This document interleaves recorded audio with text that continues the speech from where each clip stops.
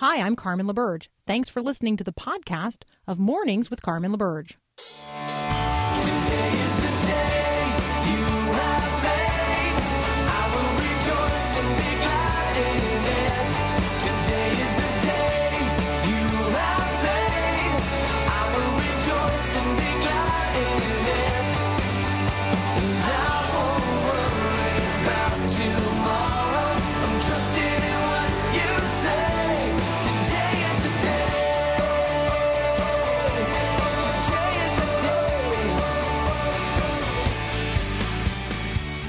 Okay, so today is the day. It is Tuesday, November the 19th, 2019. You're listening to Mornings with Carmen. This is the second hour. We have a great group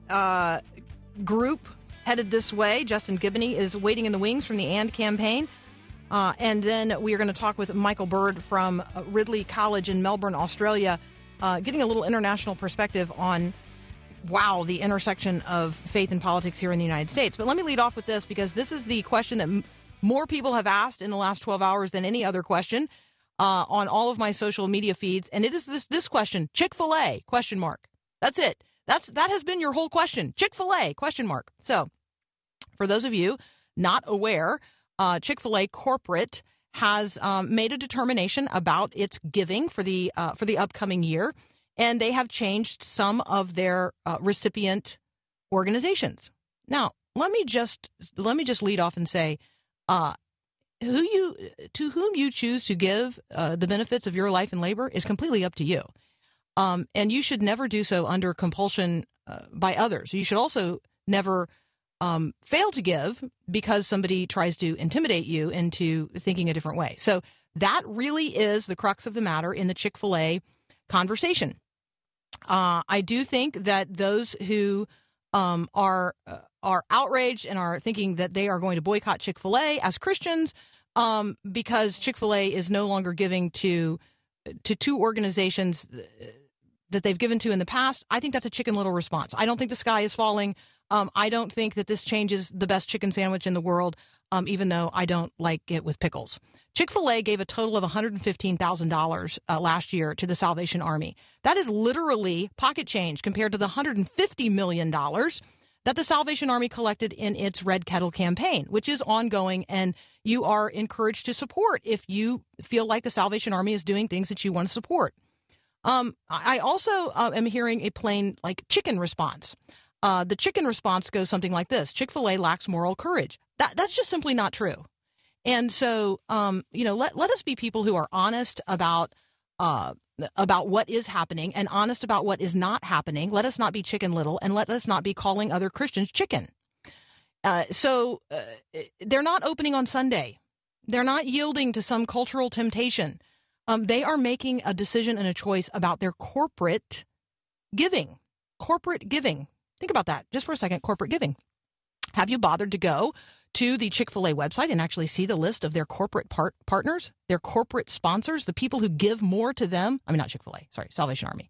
Go to the Salvation Army website, check out their corporate donors, their corporate partners. And what you're going to see there is a really long list of organizations that are not expressly Christian. If there's an outrage culture out there about who is giving money to the Salvation Army, why aren't people outraged that organizations that are not Christian are giving money to the Salvation Army, which is expressly Christian? I don't know. That's just a curiosity to me, right? Let's be outraged about the right things. Here's the direction I'm going to take. This is going to be my response to Chick-fil-A. The Chick-fil-A question mark response for me is this: 2 Corinthians chapter 9, verses 6 to 12. The point is this: whoever sows sparingly will also reap sparingly. Whoever sows bountifully is also going to reap bountifully. Each one must give as he has decided in his heart, not reluctantly or under compulsion. For God loves a cheerful giver. And God is able to make all grace abound to you, so that having all sufficiency in all things at all times, you may abound in every good work. That's what this is about. Okay, that's what this is about. So have a 2 Corinthians chapter 9, verses 6 to 12 response today to Chick-fil-A. Next up, Justin Giboney from the AND campaign. He and I are going to make a little bit of a pivot. We're going to talk about pro-life Democrats. Two stories, one out of Louisiana and one out of the National Democratic Party. That's up next here on Mornings with Carmen.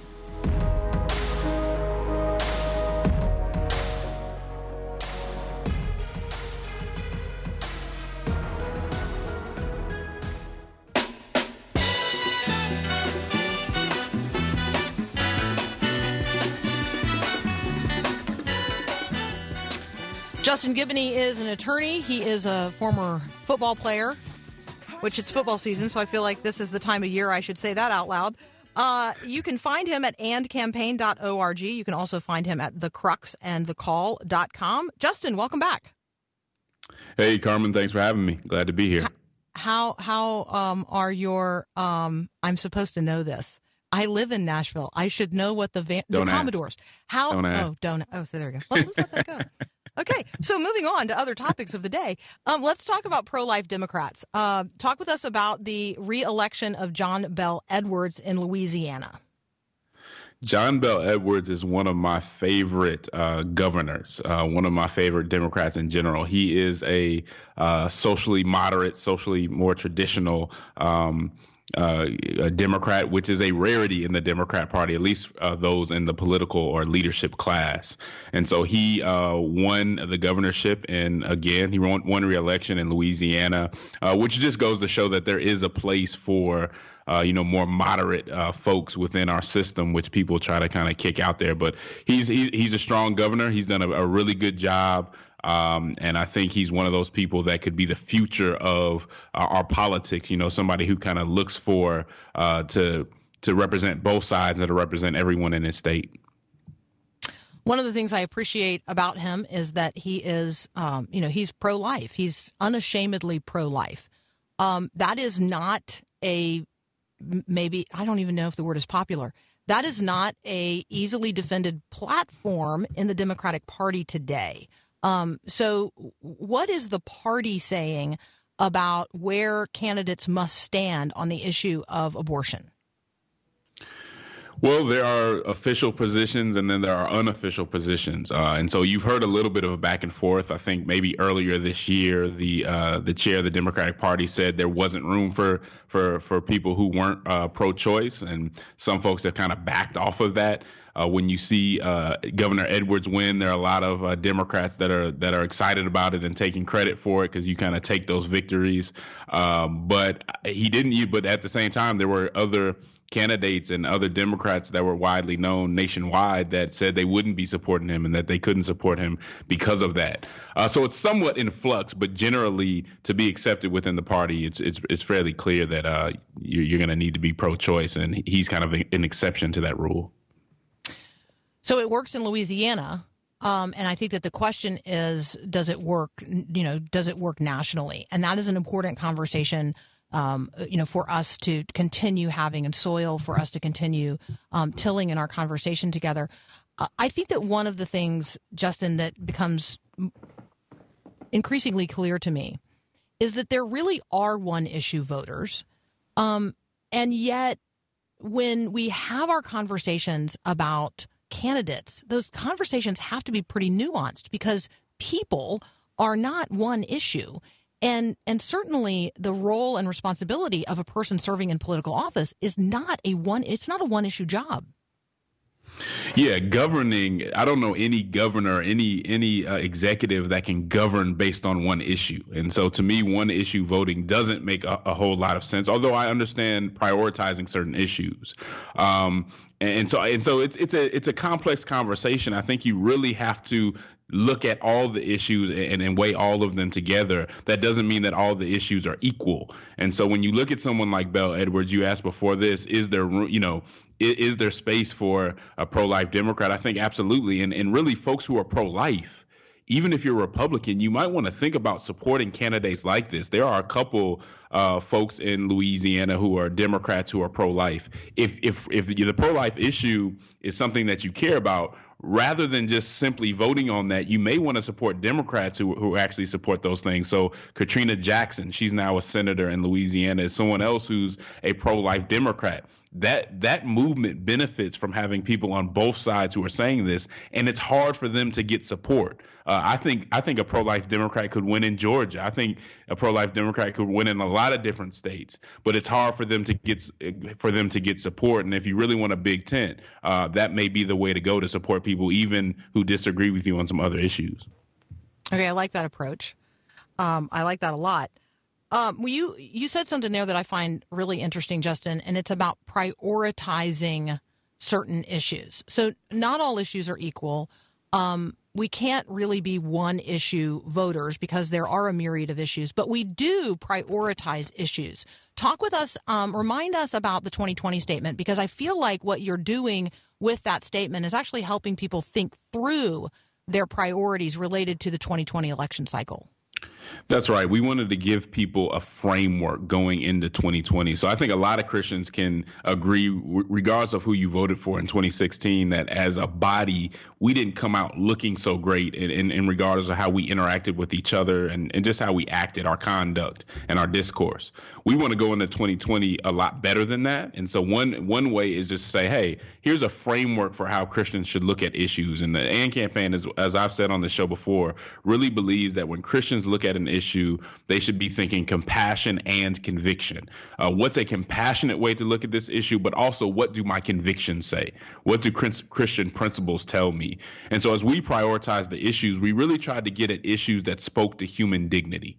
Right. So obviously the abortion issue is one that speaks to human dignity. We thought it necessary to speak out on that issue in a comprehensive pro-life way, but also to speak out on poverty, because in a lot of instances, poverty plays a role in whether or not a woman thinks having an abortion is a good choice. Now, we can disagree on whether it's a good choice or not, but when you deal with poverty and you deal with people's ability to take care of their children, that's a factor in that whole abortion conversation. We also talked about health care.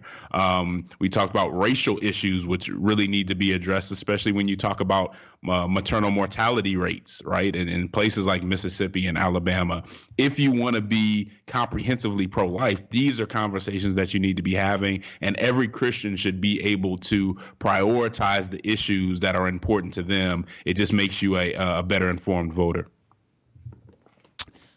One of the things, Justin, that just working through the 2020 statement, it sort of helped me do is like, okay, what is my list of priority concerns and how do I prioritize them? And how much of my own life experience presses into that because of, where I am geographically or where I am in terms of, kids or parents or healthcare concerns, or like I do think it helps us have a conversation with one another who come from completely different social locations.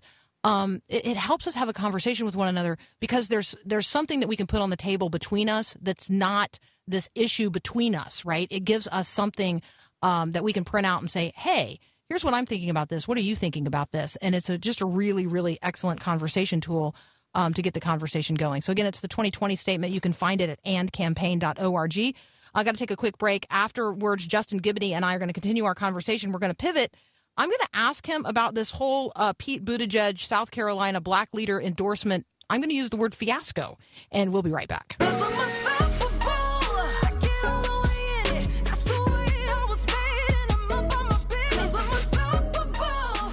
Continuing my conversation with Justin Giboney from the AND campaign. All right, so Justin, South Carolina is just across your northern and eastern border. You are in the great state of Georgia. Give us your perspective on what has happened in the last several days related to the Pete Buttigieg campaign. Familiarize us, if you will, with Buttigieg's Douglas plan, which is where this actually all started, because I don't think that's getting any press. What's getting press is sort of the campaign mishandling of this endorsement conversation. Yeah, so the Mayor Pete Buttigieg's campaign has been taking a lot of flack just because he's failed to connect to the African American community. And that isn't just nationally. I think he's had some serious issues in South Bend where he's at with the African American community. And so now he's come up with this Douglas plan to help the African American community. But what I think he's running into is the fact that you just can't manufacture, a relationship during a campaign. Right. So what happened in South Carolina, I guess he had called around to see what African-American influencers supported his campaign and supported him. He comes out with a list, but that list has people on it that said they didn't actually support it, and that a lot of the people on the list weren't African-American anyway. Apparently on the flyer that he sent out, it was some pictures of some people from Kenya or something like that. Just a bad situation. I think the moral of the story to this point is you got to have sincere relationships, and those type of relationships aren't relationships that you really can create during a campaign.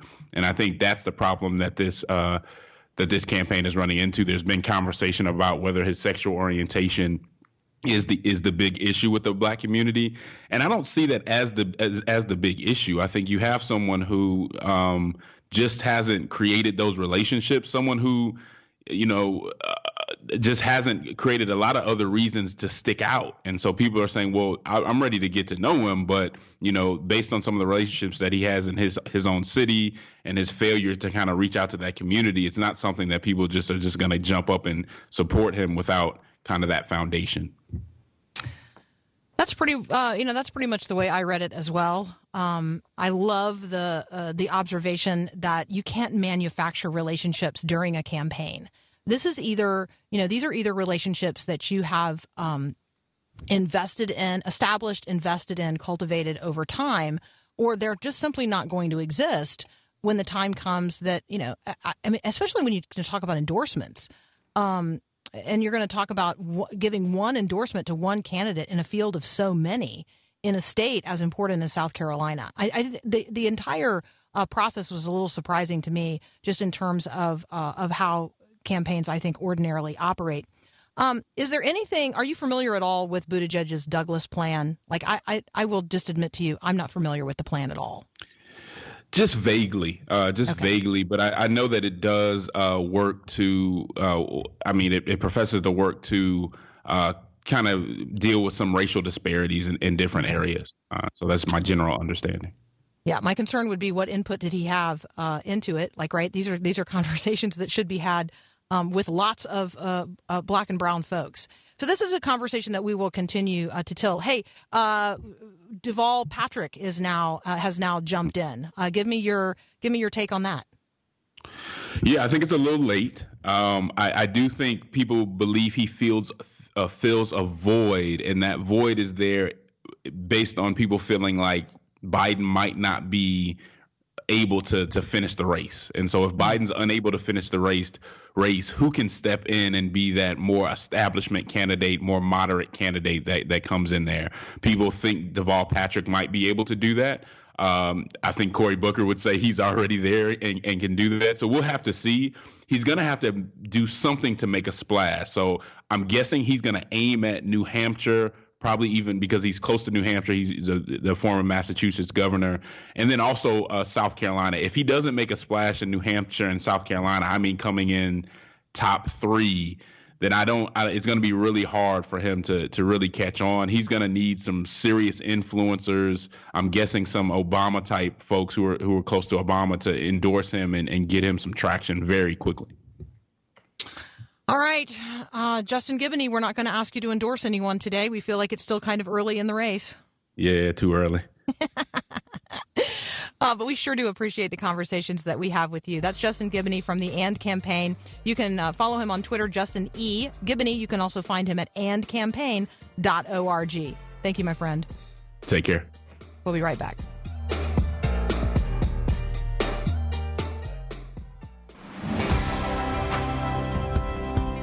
Okay, so there is a little bit of clarification on the entire Chick-fil-A issue this morning. If you wanted to go to the Christian Post, it's just christianpost.com. They actually, took the time to reach out to Chick-fil-A, which many, many other people have not done. This is all of the biting at each other in the Christian community. Hey, you could just give them a call. Amid reports, I'm going to read here the lead from ChristianPost.com. Amid reports that fast food chain Chick-fil-A is halting donations to Christian groups, the restaurant's foundation is maintaining they are just simply philanthropically restructuring. They're not caving to political correctness in a pursuit of higher profits. And so it's they are talking about introducing a more focused giving approach. Wow, let's not just eat each other up, okay? Let's not just spend our time chewing each other up in the Christian community here in the United States of America. Let's be building each other up. All right, my next guest, Michael Bird, is actually going to give us a Christian a Christian's perspective from outside of the United States of America. He recently had an op-ed that appeared in the Washington Post, which part of which is reposted actually on Patheos in case you can't get beyond that Washington Post paywall. This is an excellent piece. Michael Bird teaches at Ridley College in Melbourne, Australia. He is a clergyman, and so this is a Christian brother who's going to help us gain a little perspective on how other Christians around the world see our political wrangling as Christians here in the U.S. So that's up next here on Mornings with Carmen.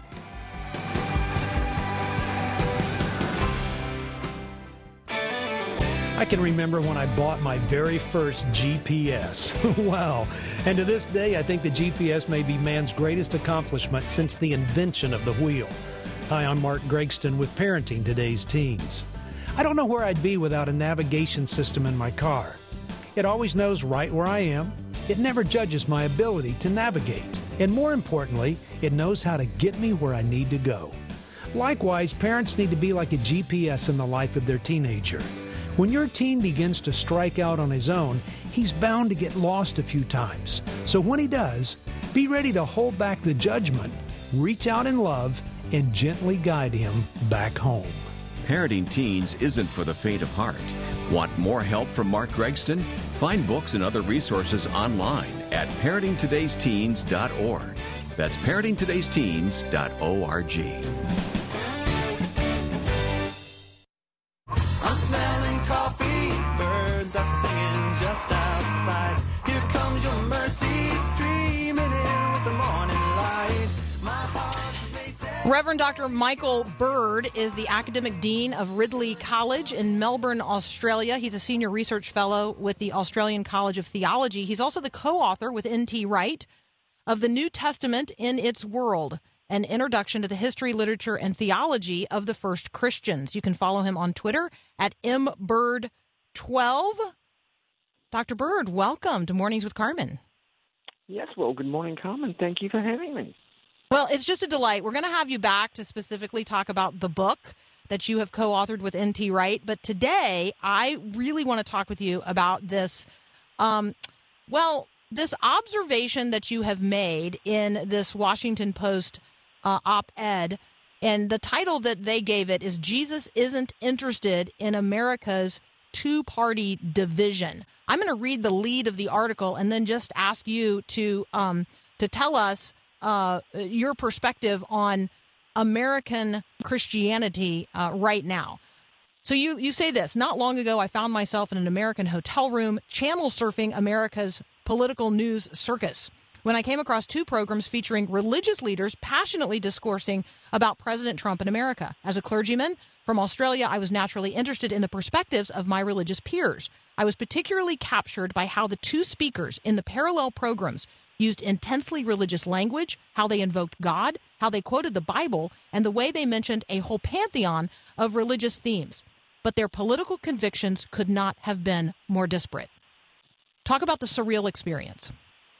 Well, it's odd, going from Fox News to something like, was it MSNBC, just going between those two channels, it's incredible, and to an outsider observing this for the first time, it's like, are they reporting the same events, or it's just like universe one over here, and then an alternate universe on the other channel? And they're both talking about God, Jesus, religion, politics, Trump. And it's just a completely disorientating experience to see these two very nakedly partisan views being projected onto religion. Well, in the way that that you have described it, there does seem to be a use of Jesus, a use of religion, because that does move the audience. Yes, it does. I mean, I think the good thing I like is that everyone wants Jesus on their side, which I do find that kind of encouraging, that Jesus still matters, and Jesus is the endorsement that everybody wants. But often people are engaging in a weaponizing of Christianity or a very selective adaptation of it to their political agenda, or more often than not, and this applies to both sides, they kind of get their politics that they want or they like, and then they just tack a little bit of religion on the end of it, trying to sort of, baptize it and make it quasi-Christian in some way. So that's probably one of the things I've noticed as an outsider looking into how religion plays into American politics. So, Dr. Bird, you've now described yourself twice as an outsider. And so help us see ourselves from your perspective.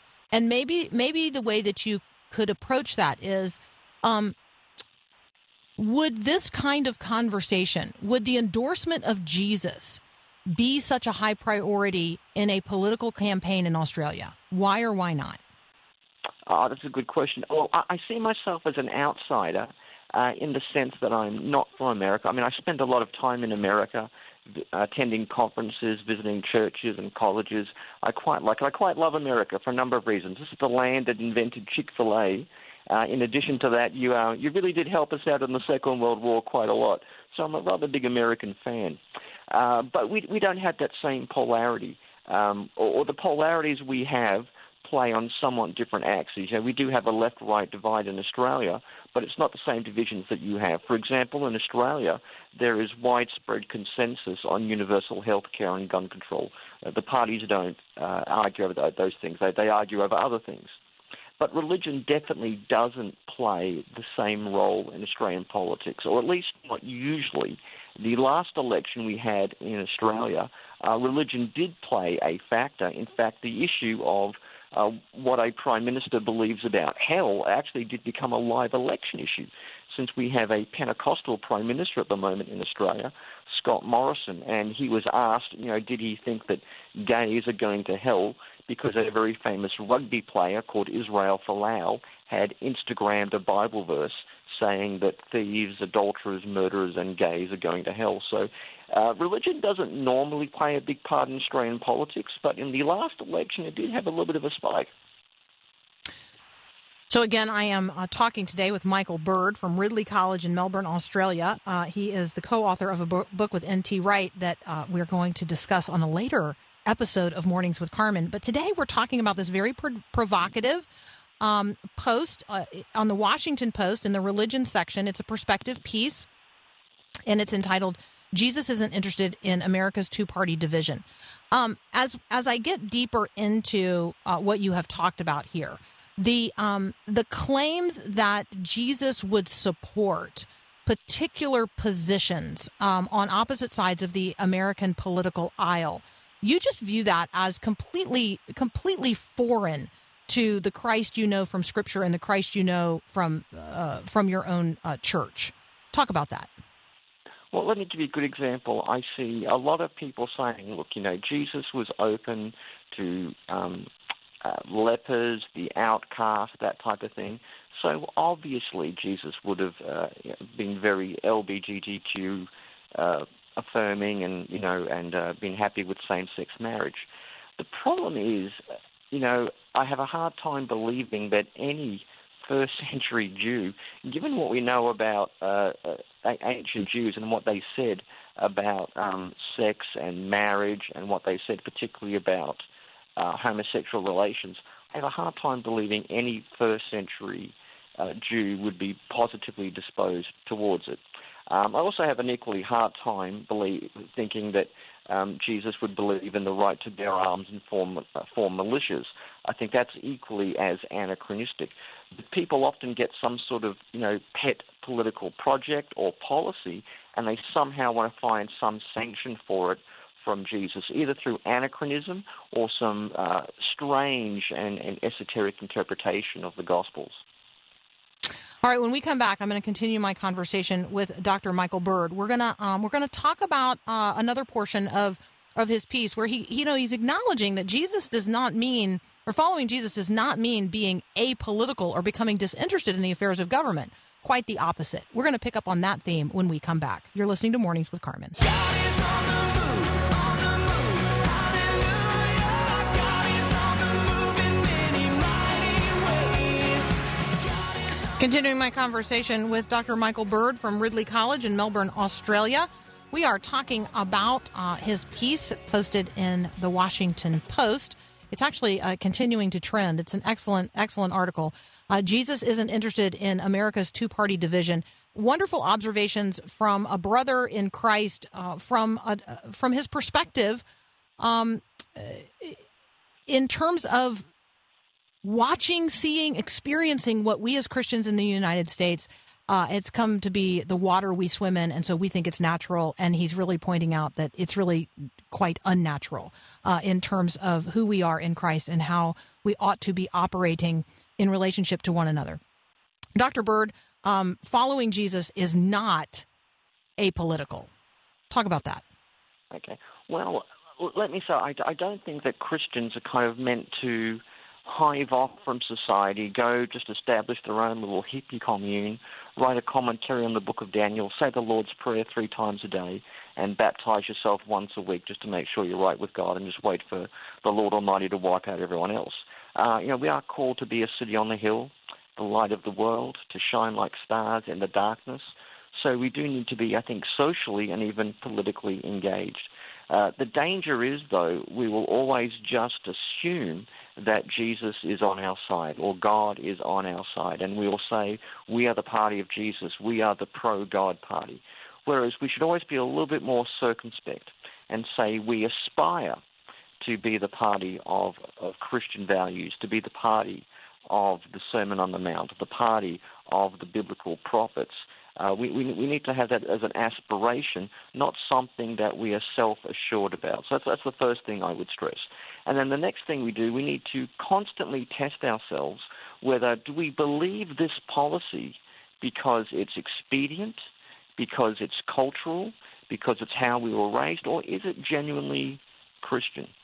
There's a number of policies we could talk about along those lines, but there are some very clear teachings that Jesus does have, which we all should be able to agree upon, whether we're of the left or the right.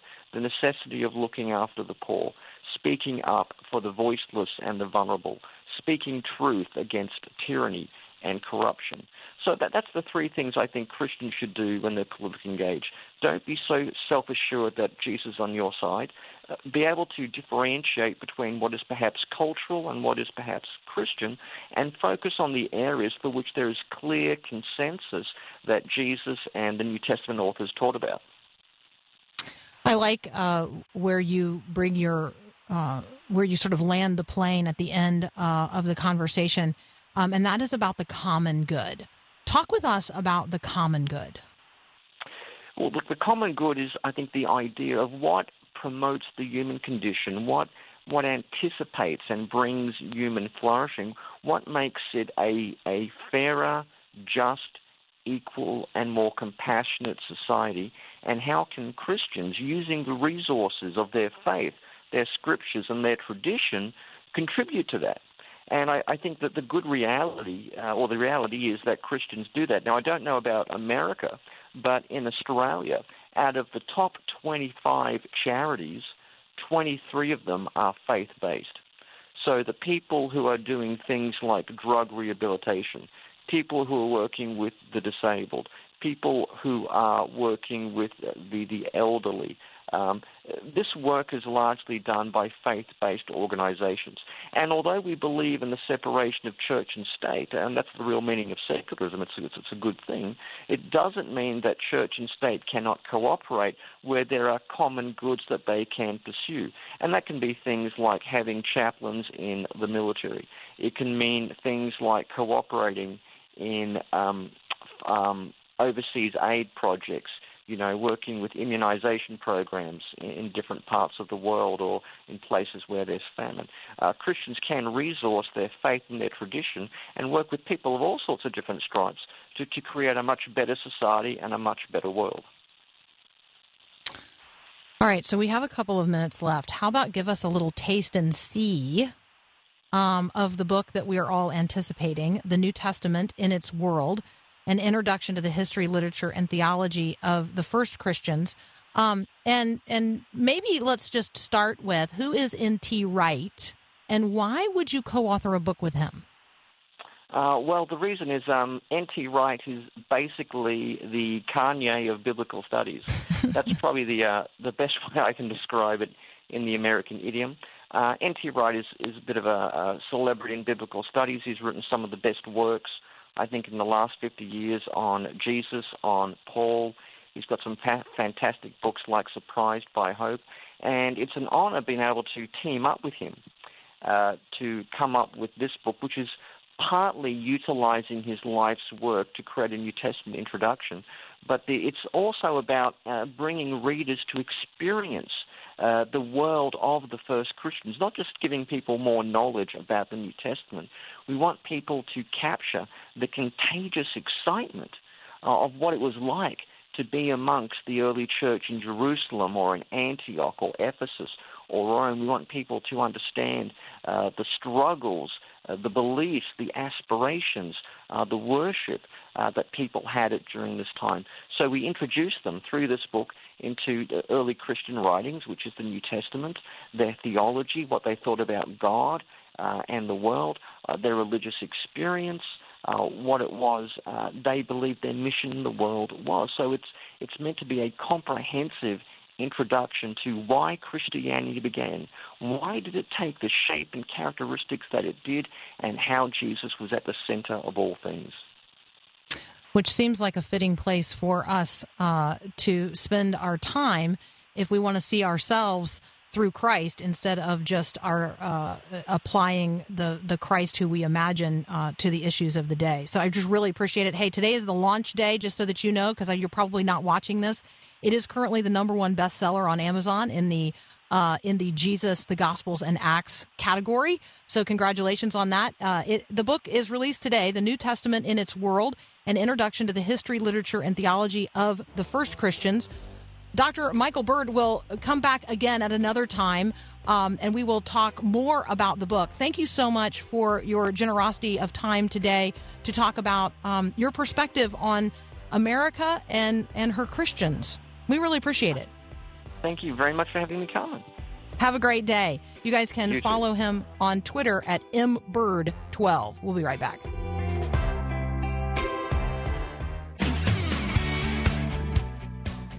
Okay, so as Thanksgiving approaches, I want to invite us to consider an attitude of gratitude. So how might gratitude increase among us today?